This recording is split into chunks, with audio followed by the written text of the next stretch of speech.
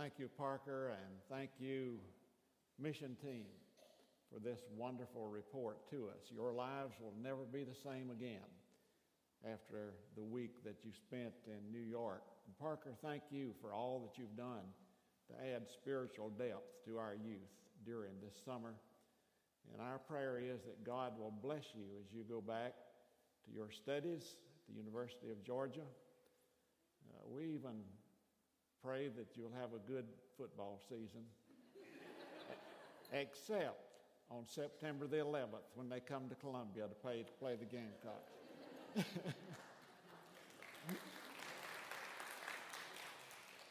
I'm thankful also to Scott for giving me the opportunity to share with you tonight.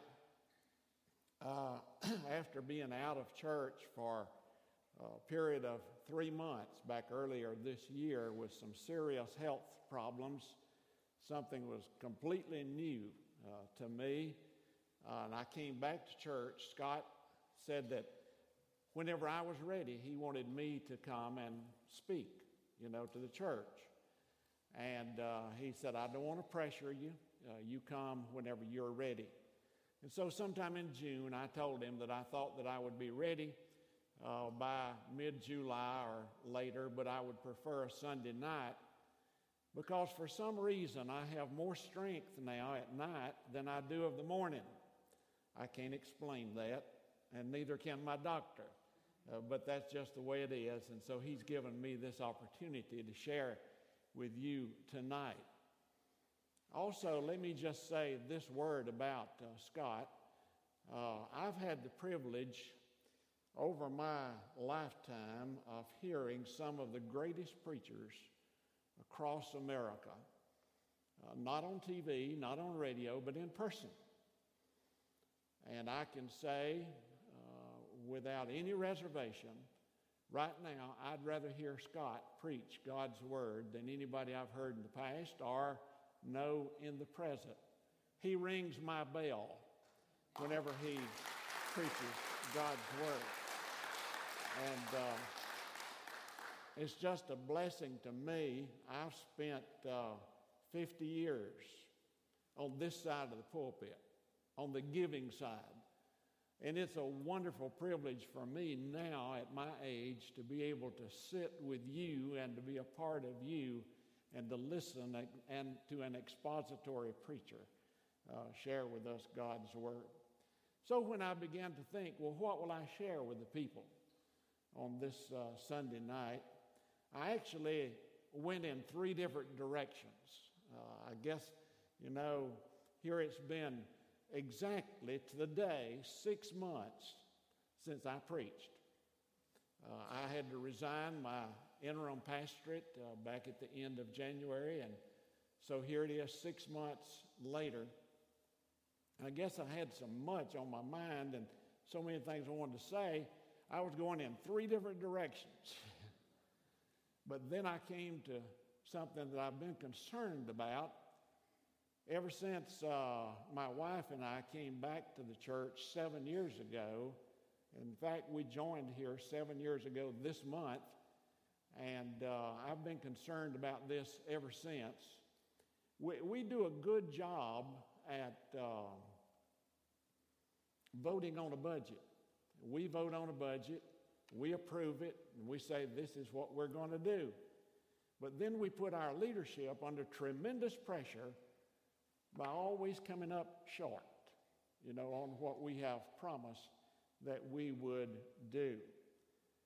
And so I want to talk with you tonight about a subject that most people don't like to hear the pastor talk about. So Scott has no idea what I'm saying tonight. I haven't discussed it with him. He's not aware of whatever I am talking to you about tonight. I'm not the pastor. I'm just one of you. I'm a fellow church member with a deep concern, and I'm not even calling this a sermon. It's just a heart-to-heart talk of a fellow church member with people that I love and have loved for 42 years in my relationship with this church. But I want to talk with you about money. And whenever the pastor mentions the word money, a lot of people, they just close their minds automatically or get a very negative attitude about it. Would you open your Bibles to the last book of the Old Testament, the book of Malachi? I want to read 3 verses. Chapter 3, verses 8 through 10. You're familiar with this. You've heard this before. But I'm going to read these 3 verses of Scripture, and then I want to talk with you about storehouse tithing. Beginning with verse 8, it says, "Will man rob God? Yet you're robbing me. But you say, how have we robbed you? In your tithes and contributions. You're cursed with a curse, for you're robbing me, the whole nation of you. Bring the full tithe into the storehouse, that there may be food in my house, and thereby put me to the test, says the Lord of hosts, if I will not open the windows of heaven for you and pour down for you a blessing until there is no more need." For more than 57 years, I have been practicing storehouse tithing. Now, as I began to put the message together, I stopped and asked myself a question. Why do I do this? Why do I tithe my income to my local church? Well, let me give you a couple of reasons. First reason, before I ever understood what the Scriptures had to say about tithing or about stewardship, I began tithing because of the example and the instructions of my dad. My dad was a tither. He tithed as far back as I can remember, up until the day that he died. At age 16, like most boys that grew up on a textile mill village, I went to work in the mill to make some money. Worked part-time after school during the summers. But whenever I began to earn some money for my labor, my dad sat me down and we had a little talk. And Dad said to me, "Son, as long as you live in my house and as long as you put your feet under my dinner table, you will be expected to give 10 cents out of every dollar that you earn to our local church." A little over 53 years ago, I moved out of my dad's house, established my own home, but I did not at that point cease tithing. Why? Because I had come to realize this is more than just a habit. And this is more than just something that you do because your parents have instructed you that you ought to do it. So that leads me to the second reason. I've continued over the years to tithe because I became convinced that God's Word teaches me that I should tithe. Tithing one's income is taught in the Scriptures. And because tithing is scripturally based, I have continued to tithe down through the years. I tithe the little bit of money that I made going to college, the little bit of money that I earned while I was a student in the seminary. I tithed during the time that our children were very small and my wife was not working and we were living on one income, which was a pastor's income. I tithed during the time that my 2 daughters were in college at the same time. I have continued all of these years of tithing my income, and I intend to go on tithing even until my last breath. My will states that the first 10% of my estate's value at the time of my death will go to the International Mission Board of the Southern Baptist Convention in order to help carry out the Great Commission of our Lord to carry the gospel to the ends of the earth. Go back to the Old Testament. Begin with Abraham. Abraham was a tither. Jacob was a tither. He tithed because of his gratitude to God. In the book of Leviticus, we read that when Moses gave the law of God to the Jewish people, he included the law of the tithe. Now, he did not initiate it. This was not his new idea that he came up with, but with the writings of Moses, it became a part of the worship of the Jewish people. It became a part of the revealed will of God for his people. We come to the New Testament and we find that Jesus taught tithing. Now, if there's anyone in the congregation that feels that tithing is strictly an Old Testament practice and we're New Testament Christians and we're under grace and we're not obligated to tithe, all I ask you to do is just open your mind and listen for the next few minutes to what I'm about to explain. Jesus told the Pharisees, who were very strict in every letter of the law, that they tithed and that they should. But he went on to say that they should not leave undone such things as mercy and judgment and faith. You see, tithing is not a substitute for Christian action. We have a lot of people that think that it is, but it is not. You can't face the needs of your fellow man and say, well, I have no responsibilities for these kind of things because, you see, I tithe my income and that takes care of my obligations. Let the missionaries go. Let the pastor win the lost. Let the benevolent committee take care of the human needs. I tithe. I have fulfilled my duty. That's what the Pharisee said. That's what the Pharisee did. Tithing is not a substitute for personal service, but Jesus did commend tithing. He said, this you ought to do. And I believe that if Jesus says you ought to do it, you ought to do it. In addition to this, I believe that Jesus practiced tithing. Now, somebody's going to say, okay, show me a verse for that. I cannot. I cannot show you a verse of Scripture that says Jesus was a tither. But this is one of those things that we say is an argument from silence. One day, Jesus ate without washing his hands, and the Pharisees criticized him for it.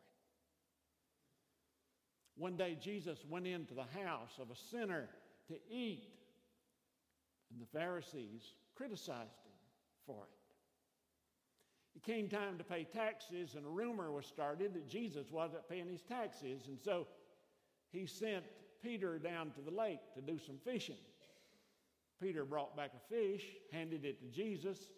Jesus reached down in the mouth of the fish and by a miracle pulled out a coin that was enough to pay his and Peter's taxes. Do you think that the Pharisee would let Jesus get by without bringing a tithe to the temple, without criticizing him? If they would criticize him for who he ate with and for not washing his hands, for not paying taxes, you can be sure that they would have criticized him if he had not been a tither. And besides this, do you think that Jesus would have said to them, this you ought to do, and then not do it himself? I'm not going to be guilty of standing here before you tonight and accuse Jesus of preaching about something and then not practicing what he preached. I believe that Jesus was a tither. And as a follower of Jesus, I ought to do nothing less. Tithing is scriptural. It's also personal. Now, there are people who say, well, I'll tithe but I don't want anybody to know about it. It's nobody's business but mine. And then they use a statement from Jesus' Sermon on the Mount to try to prove what they've just said. They go to Matthew chapter 6 and pull out a word that says, "Let not your left hand know what your right hand is doing." Well, that's a poor interpretation of this passage of Scripture in connection with tithing. Jesus was talking here about helping a poor person on the street. Jesus had in mind a person who's getting ready to drop a small coin into the blind beggar's tin cup. But before he does it, he looks around. He wants to make sure that somebody is going to see his benevolent act. And what Jesus is saying here is, you need not bother. They'll hear it. Go ahead and drop your coin in the cup. You see, we must not treat God like a blind beggar. We must not tip God like he was a waiter. Tithing is an entirely different thing. I don't want to be small with God. I want to do exactly what God expects me to do, and he blesses us accordingly. Tithing is very personal, but it is not private. I'm not ashamed of the fact that I am a tither of my income. I feel that it is the only honest thing that I can do. I'm not ashamed of my relationship to God. It's not something that I try to keep a secret or regard as being strictly personal and private. And since I am not ashamed of my relationship to God, I openly declare it. And since I'm not ashamed of the fact that I'm a tither of my income, I openly declare that also. And I don't do this to boast. It's nothing to boast about. You see, I haven't given anything until, first of all, I have given to God the tithe. And then I give above that. Tithing is just being honest with God. And I want people to know that I do my best to be honest with God. And so today, I tithe because of example, because of instructions, because it is scriptural, because it is personal.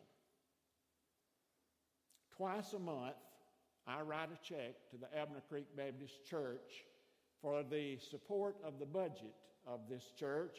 It's a tithe of my income that I receive from the Social Security Administration and from the Annuity Board of the Southern Baptist Convention. The reason I write two checks is I receive my money from the Social Security Administration in the middle of the month. I receive my money from the Annuity Board at the end of the month. And then I give offerings over and above the tithe to support mission programs and other programs within the church that are not budgeted, or mission offerings in the church that are not a part of the budget, such as the Lottie Moon Christmas offering and the Annie Armstrong offering and the Janie Chapman offering and other offerings. And then, as I have opportunity to do so, I give to other causes outside of the church. Now, I've not shared this with you to boast about it or for a pat on the back. This is exactly what God expects me to do. And I want you to know that my one desire in life is to do what God expects me to do. Now, up to this point, my message has been mainly a personal testimony. The rest of it, I want it to be a challenge to those of you who are members of Abner Creek Baptist Church. You are my fellow brothers and sisters in Christ, and I'm coming to you simply as another member to challenge you. Tithing is not just God's method of getting money. You see, it all belongs to God. He doesn't have to have what you call your money in order to survive. It all belongs to Him. And whatever you have, whether it's a large amount or a small amount, God has allowed you to have that until your time is up.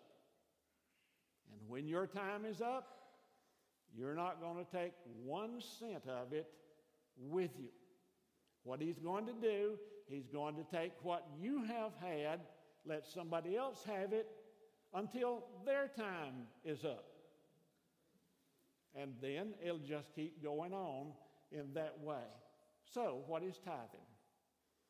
Tithing is God's method of growing you spiritually. When you make a covenant with God to return to Him at least a tithe of what He allows you to have, and you follow through on that covenant, you grow spiritually. You become more like the one who gave everything for you on Calvary. I have a house over on Gin House Road, and I claim that house to be mine. But you know the only way that I can keep claiming that that house is mine is to send the savings and loan company that holds the deed to that house a payment at the first of every month. I am obligated to them. Today is the first day of the month. Listen, there's a check in the mailbox for them when they open their mail tomorrow, because this is Sunday. But when they open their mail tomorrow, my payment will be there. I'm obligated to them. I'm also obligated to God. The Bible says the tithe is the Lord's, and it belongs to Him just as much as that payment belongs to the savings and loan company who holds the deed to my house. And I'm stealing from God if I take that money and I use it for anything else. I believe that God looks upon me as a steward. He holds me responsible for what I do with what He has made available to me. But I also believe that churches are stewards, and God holds churches responsible for that which He has given to us. Let me share with you quickly 3 ways that the church is a steward. First of all, the church is a steward of God's Word. We have a responsibility of getting the Word of God out to the people who make up the world in which we live. There's an old story, it's a true story, that helps to explain this. Back at the very beginning of the 20th century, when radio was still in its infancy, the King of England decided to make a speech, and he wanted all the people of England to hear that speech.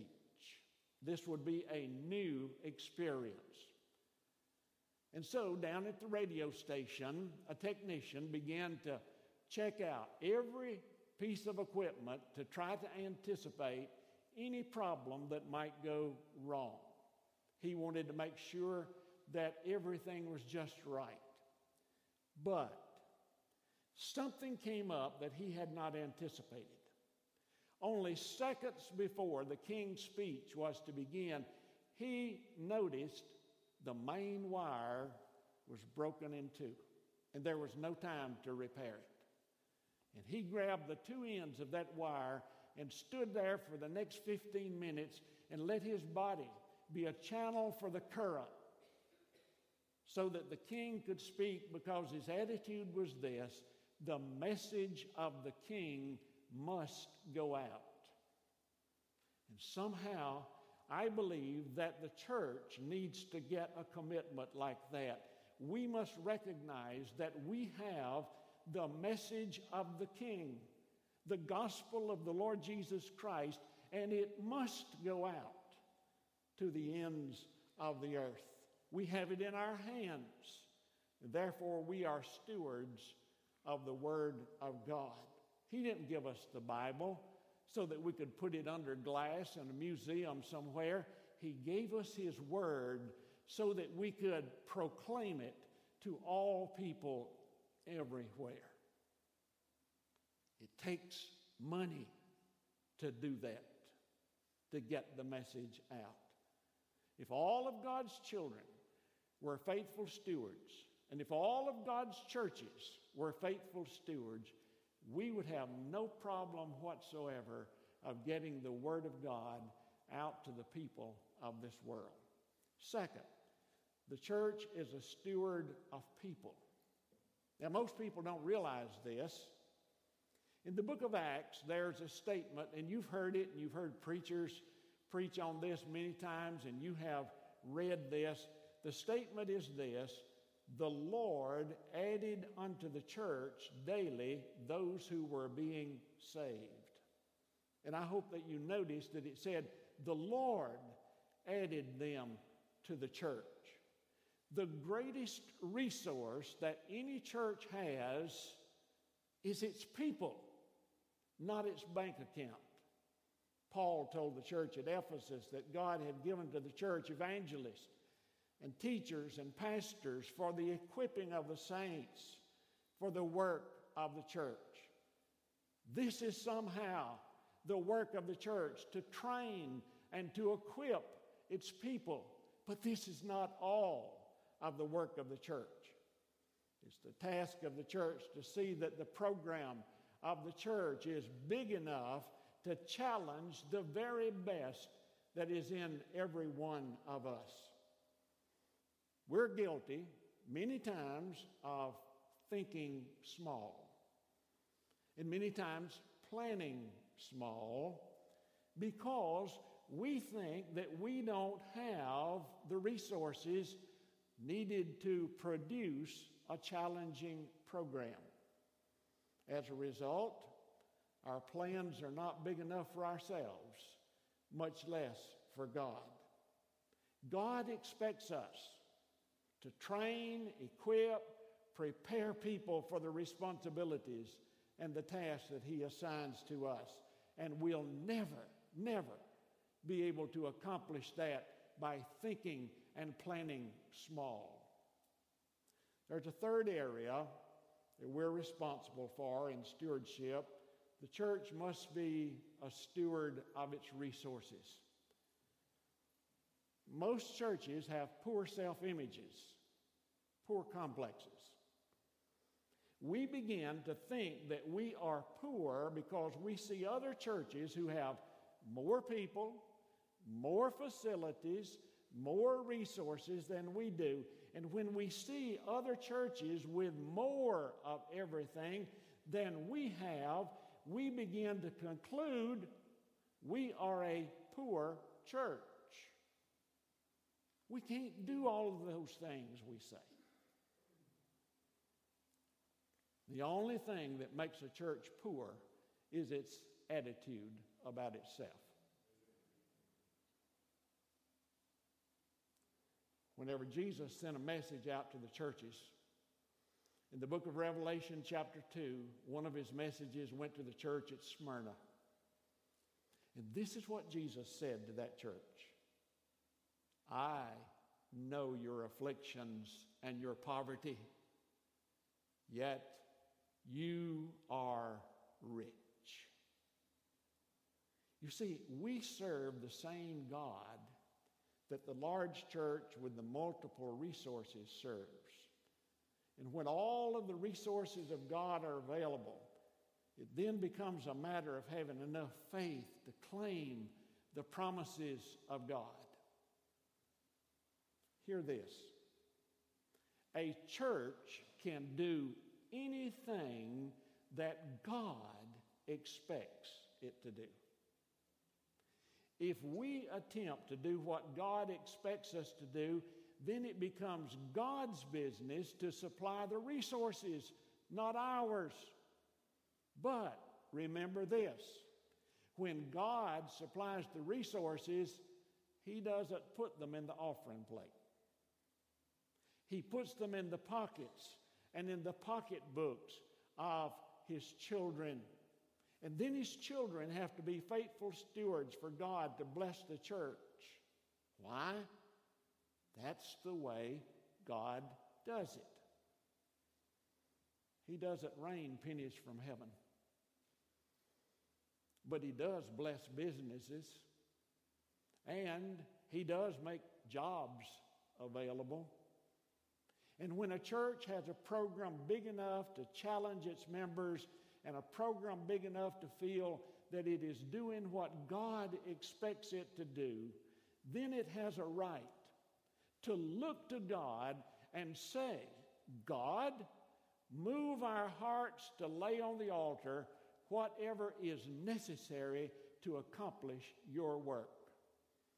And when God does that, then the church has to be faithful to do with the resources that which God has given the resources. So yes, I believe in personal stewardship.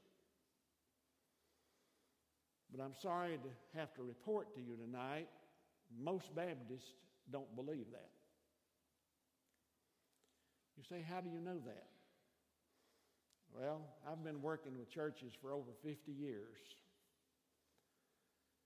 Across this great convention of ours, 20% of the church members give 80% of the money that comes into the church program. Another 30% give the other 20%. That leaves 50% of our church members that give nothing to the work of the church. I can assure you from experience that the 50% and the 30% are the ones who scream the loudest and put up the biggest objection whenever the pastor mentioned the word money one time a year. If I didn't practice Storehouse Tithing, I'd never say a word to you about it, but because I do practice it as a member of this church who loves this church, I have a right to say something about it. I also believe in church stewardship. The Bible says in Luke chapter 12, to whomsoever much is given, is much shall be required. This congregation, I'm talking about us now, Abner Creek Baptist Church, we have been blessed by God in so many ways over the years. We've been on the receiving end of so much. God has been good to us, and now He requires much from us in return. And God's going to hold every member of this church accountable for what we do with the good gifts that He has entrusted to us as individuals and to us as a congregation of people. When I became a Christian, I had a desire to go all the way with God. And I don't believe that a person ever goes all the way with God unless that person tithes their income. The tithe is the Lord's. If I keep the tithe for myself, for my own personal use, I'm a thief. And who am I stealing from? I'm stealing from God. And so I want to challenge you tonight. If you're not a tither, try it. And you will find that the remainder of what you have will accomplish more than you are accomplishing now. And it'll also give you the peace of mind that you are practicing what God has instructed you to do through His Word. So my prayer for our church is that we would reach the point that the members of our church would honor the Lord by giving to Him that which belongs to Him. I thought a long time about how should I close out our service tonight.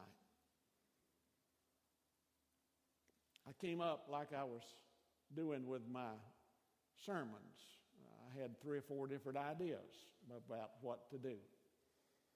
And as I thought through it, I came to this conclusion. The message I've shared with you tonight is just a heart-to-heart talk, a member to other members. I've not preached to you tonight for you to make some kind of decision and tell me about it. In fact, I don't want you to tell me anything. I am going to challenge you to do this, though. And I don't know who gives and who does not give.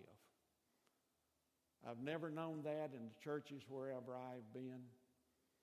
It's not any of my business. But I'm going to challenge you tonight, if you're not a tither. I'm going to have prayer in a moment, and we're going to go home.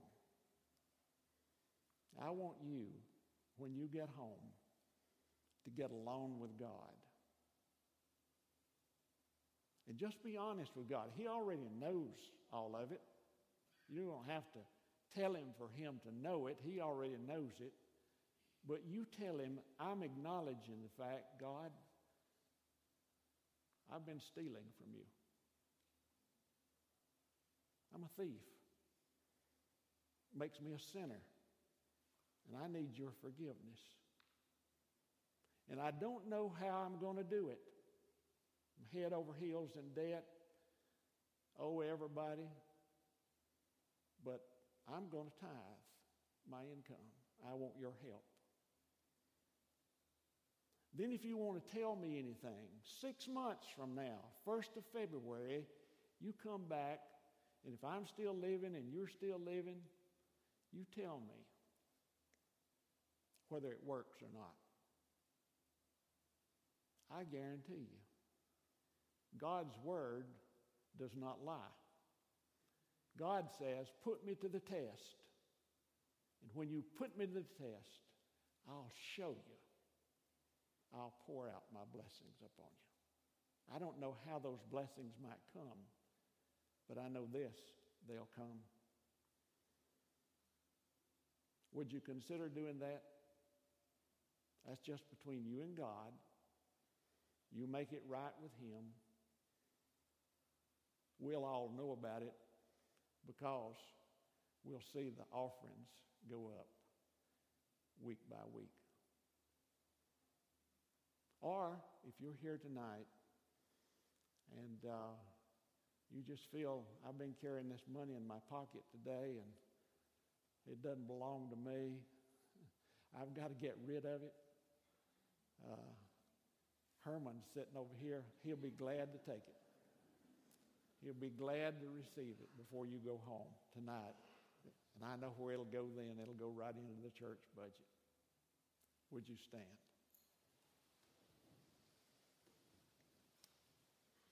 Heavenly Father, thank you for this night. Thank you, first of all, for this mission team who went to New York. Thank you for Parker and his leadership. And thank you, Father, for all that they accomplished. Thank you for the fact they brought honor to your name. But also thank you for what you did in their lives and the change you brought about in them because they were a part of this mission team. Thank you for the report we received from them. And thank you, Father, for letting me share these words with people that I love tonight. Not as a pastor, not even as a preacher, just as a fellow church member, of saying, we've got to be honest with God.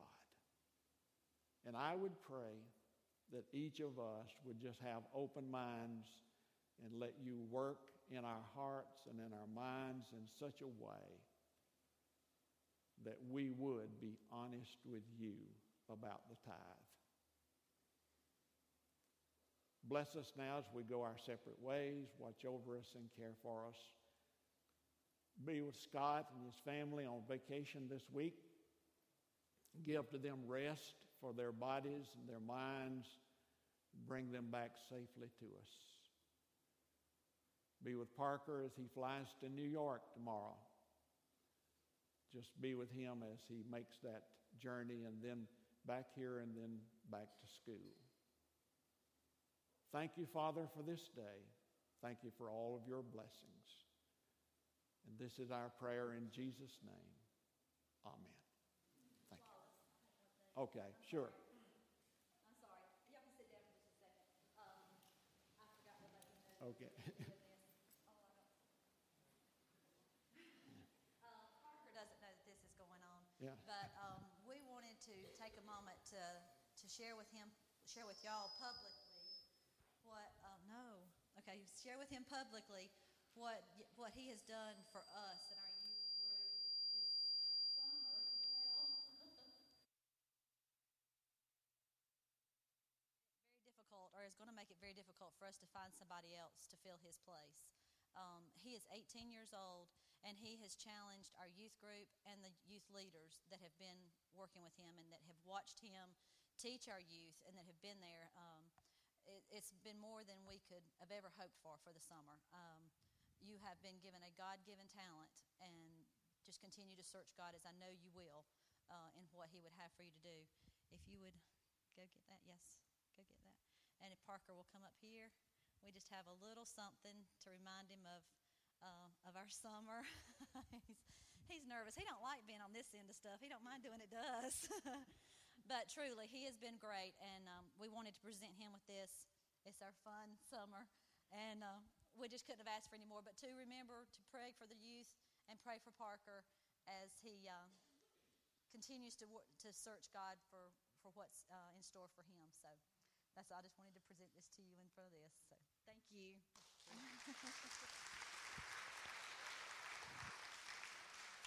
And y'all can come look at it.